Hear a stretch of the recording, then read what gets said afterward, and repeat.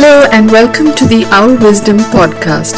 I'm Geeta Sundaram from Goa, India, and I'm here to talk to you about all things business, politics and culture. Thank you for joining me. Today's edition is about stakeholder capitalism. What's at stake and why?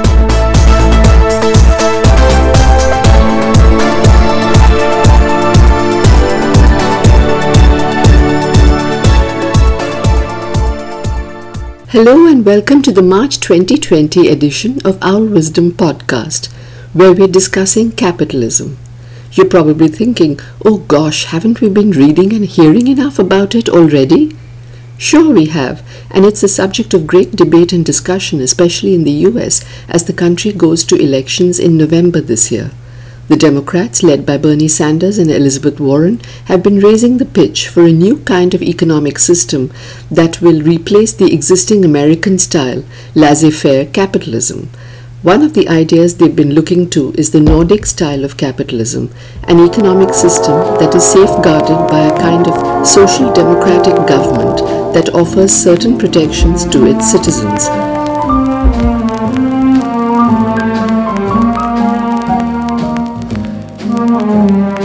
However, we are going to be discussing another kind of capitalism today, one that has been doing the rounds of business circles and World Economic Forum summits. I, for one, am quite uncomfortable with labeling any system, and especially one that is complex, but stakeholder capitalism is what business is calling it for now. It is meant to signify a change from Milton Friedman's idea of shareholder capitalism. In many ways, the American form of capitalism follows Friedman's ideas and principles in that the purpose of a firm is only to generate profits and that all companies operate in a free market system, leaving everything to competitive market forces with as little government intervention as possible. It takes Adam Smith's ideas of a free market system operating through the invisible hand of market forces even further, since it restrains, indeed shuns, the role of government and requires corporations to play no role outside of generating profits in the wider economy. As I had written in a post on my blog some time ago, Milton Friedman was so appalled by the idea of corporate social responsibility that he wrote an op-ed in the New York Times in 1971 arguing that the only corporate social responsibility role of business is to generate profits for shareholders. As you'd expect, almost all his arguments pivot on one feature of business alone, ownership, with sophistry doing the rest. In other words, business serves one master, Deal Street. Other economists reinforce this line of thinking as well. Shoshana Zuboff, quoting a 1976 paper of economists Michael Jensen and William Meckling in her book Surveillance Capitalism, which I have just begun reading, writes, "They boldly argued that structural disconnect between owners and managers can, quote, result in the value of the firm being substantially lower than it otherwise could be," unquote. Further, she writes, if managers sub-optimized the value of the firm to its owners in favor of their own preferences and comfort, it was only rational for them to do so.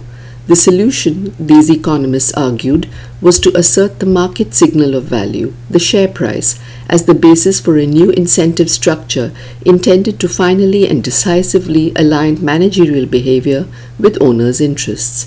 Managers who failed to bend to the ineffable signs of Hayek's extended order would quickly become prey to the barbarians at the gate in a new and vicious hunt for unrealized market value. Here we have the genesis of the financial markets taking over as masters of the universe and managers' remuneration tied to the performance of the firm's share price. What better alignment can there be between owners' and managers' interests? Little wonder managers too can't think beyond the next quarter. Stakeholder capitalism, on the other hand, argues for business to play a larger role in society and to add value to the lives of all stakeholders, not only shareholders. It doesn't mean less government but better government and calls on business to step up to the new challenges.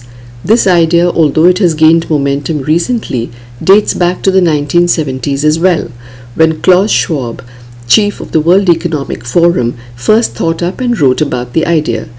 As the WEF recently put out a statement on its website for the 2020 Davos Summit, it envisages companies doing more than producing goods and services and engaging in economic activity.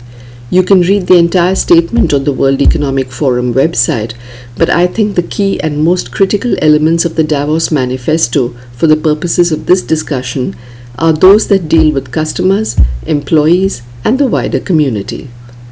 I quote, A1. A company serves its customers by providing a value proposition that best meets their needs. It accepts and supports fair competition and a level playing field. It has zero tolerance for corruption. It keeps the digital ecosystem in which it operates reliable and trustworthy. It makes customers fully aware of the functionality of its products and services, including adverse implications or negative externalities. 2. A company treats its people with dignity and respect. It honors diversity and strives for continuous improvements in working conditions and employee well-being. In a world of rapid change, a company fosters continued employability through ongoing upskilling and reskilling. 4. A company serves society at large through its activities, supports the communities in which it works, and pays its fair share of taxes. It ensures the safe, ethical, and efficient use of data. It acts as a steward of the environmental and material universe for future generations. It consciously protects our biosphere and champions a circular, shared, and regenerative economy.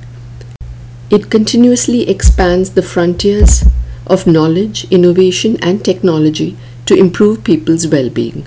A company is more than an economic unit generating wealth.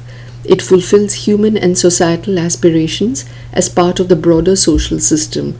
Performance must be measured not only on the return to shareholders, but also on how it achieves its environmental, social, and good governance objectives. Executive remuneration should reflect stakeholder responsibility. C.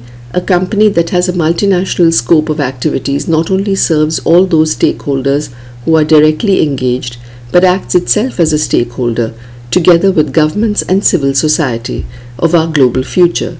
Corporate global citizenship requires a company to harness its core competencies, its entrepreneurship skills, and relevant resources in collaborative efforts with other companies and stakeholders to improve the state of the world.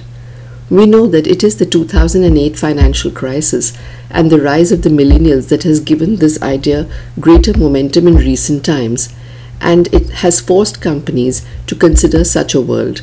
It has resulted in companies pursuing all sorts of social causes under the banner of brand purpose, a lot of which is woke-wash, if I can call it that, and doesn't go beyond marketing. Surely even the millennials can see through it. How can we make stakeholder capitalism work for all? We'll talk about that after this little break.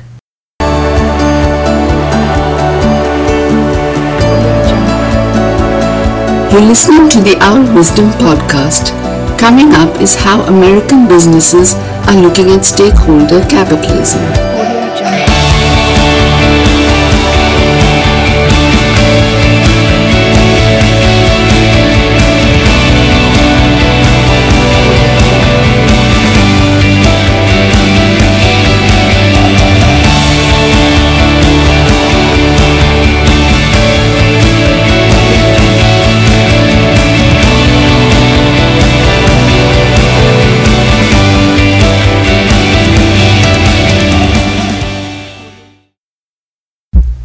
Welcome back to our discussion on stakeholder capitalism.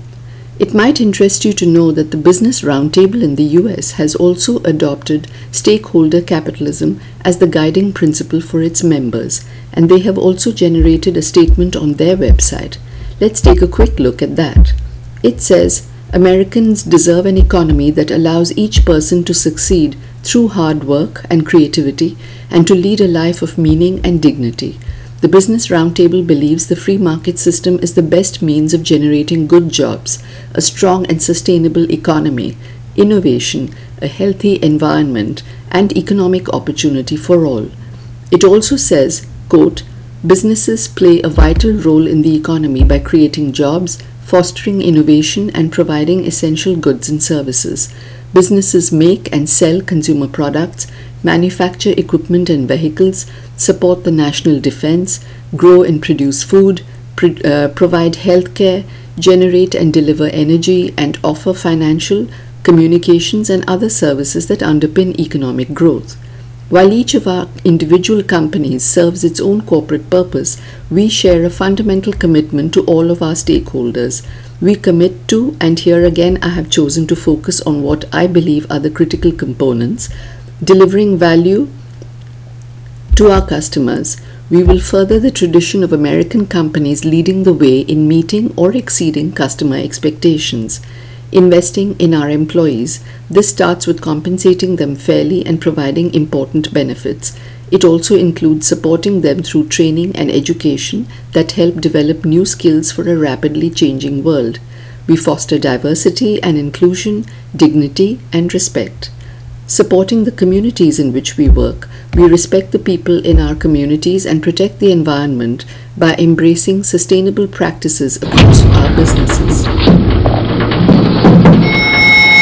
Unfortunately, it reads like something we've all heard before, doesn't it? Where in delivering value to customers does it assure them of the highest quality standards, best ethical practices, customer support, etc.?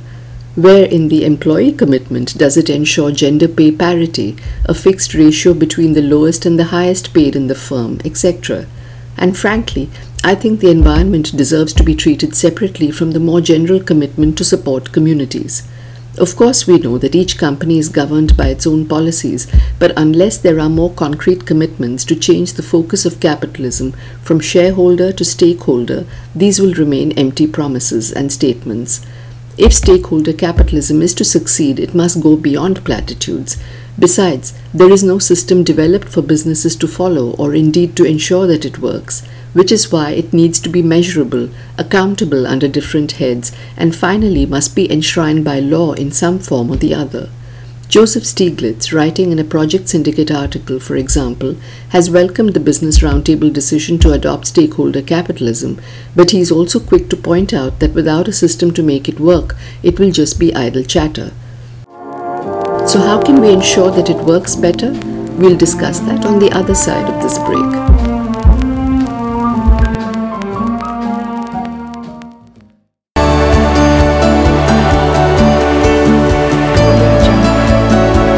You're listening to the Owl Wisdom podcast.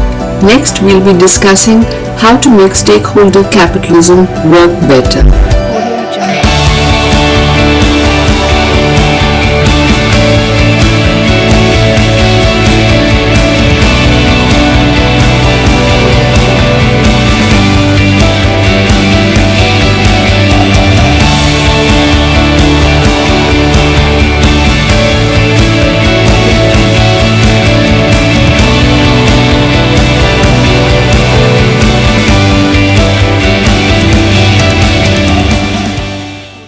Welcome back. I am more enthused and convinced by the idea that since companies generate economic activity, employment, production and consumption of a lot of goods and services, and indeed their profits, by using up a variety of resources, they are under an obligation to replenish those resources for now and for the future. Land, human capital, finance, natural resources, and the environment are all the resources that are employed by corporations, and they are all of a finite nature. It is this single most important feature that should make business do more than merely generate profits for shareholders, which means that companies ought to be duty-bound to consider a whole host of activities that would enhance the value of their business for the wider community. Now, don't get me wrong and think that the government should make these mandatory, as indeed they did in India, with the 2% of net profit mandatory spend on corporate social responsibility introduced in 2008. It has made a mockery of CSR and has led to all kinds of activity being considered under CSR, from Swachh Bharat to building cow shelters and statues.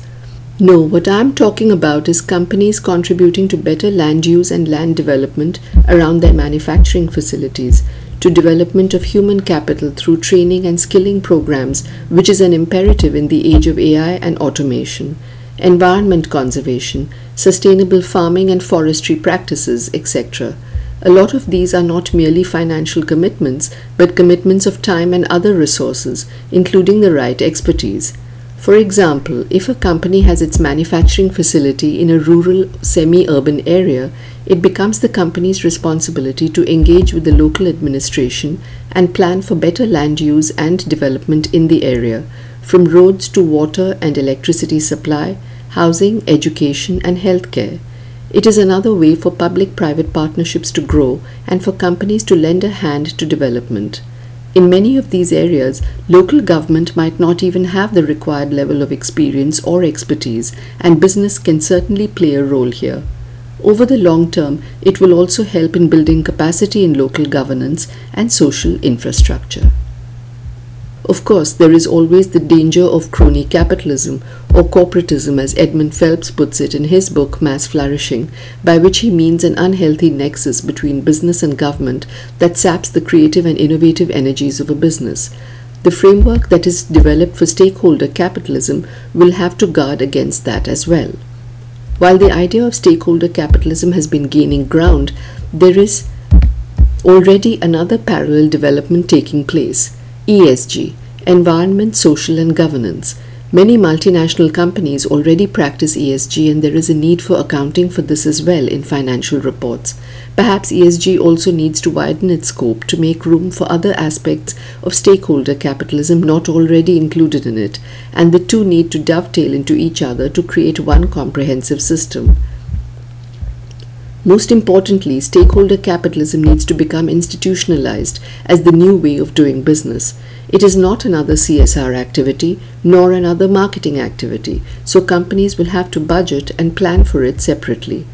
Just as Milton Friedman's system became institutionalized through legislation and through business schools, as Paul Collier writes in his book Future of Capitalism, stakeholder capitalism will have to be enshrined as policy and accepted as in business policy circles, including academia and think tanks, for it to be practiced widely. And finally, we come to the most important consideration: why should business engage in all this activity that is likely to be seen as non-core by many? I believe there are very good reasons for them to consider adopting stakeholder capitalism, the most important being the building of capacity in society over the long term. If we consider stakeholder capitalism as a way of replenishing resources, companies will see this as an investment and will be the biggest beneficiaries of this in the long run.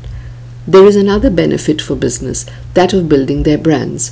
This would be a very different way to build their brands from the current woke marketing efforts that are superficial and many a time quite meaningless. But here again, the benefits will become clear only over the long term.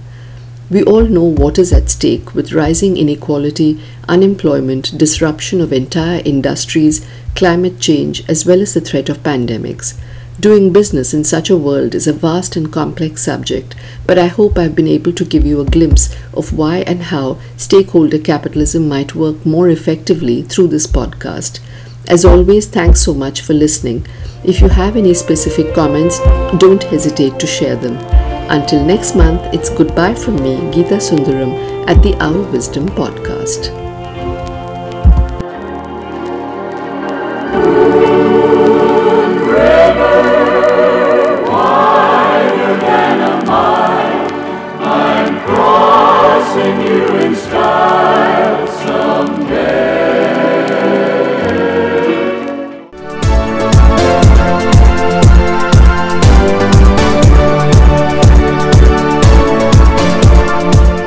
For more Our Wisdom, read my blog peripateticperch.com and follow me on LinkedIn and Twitter.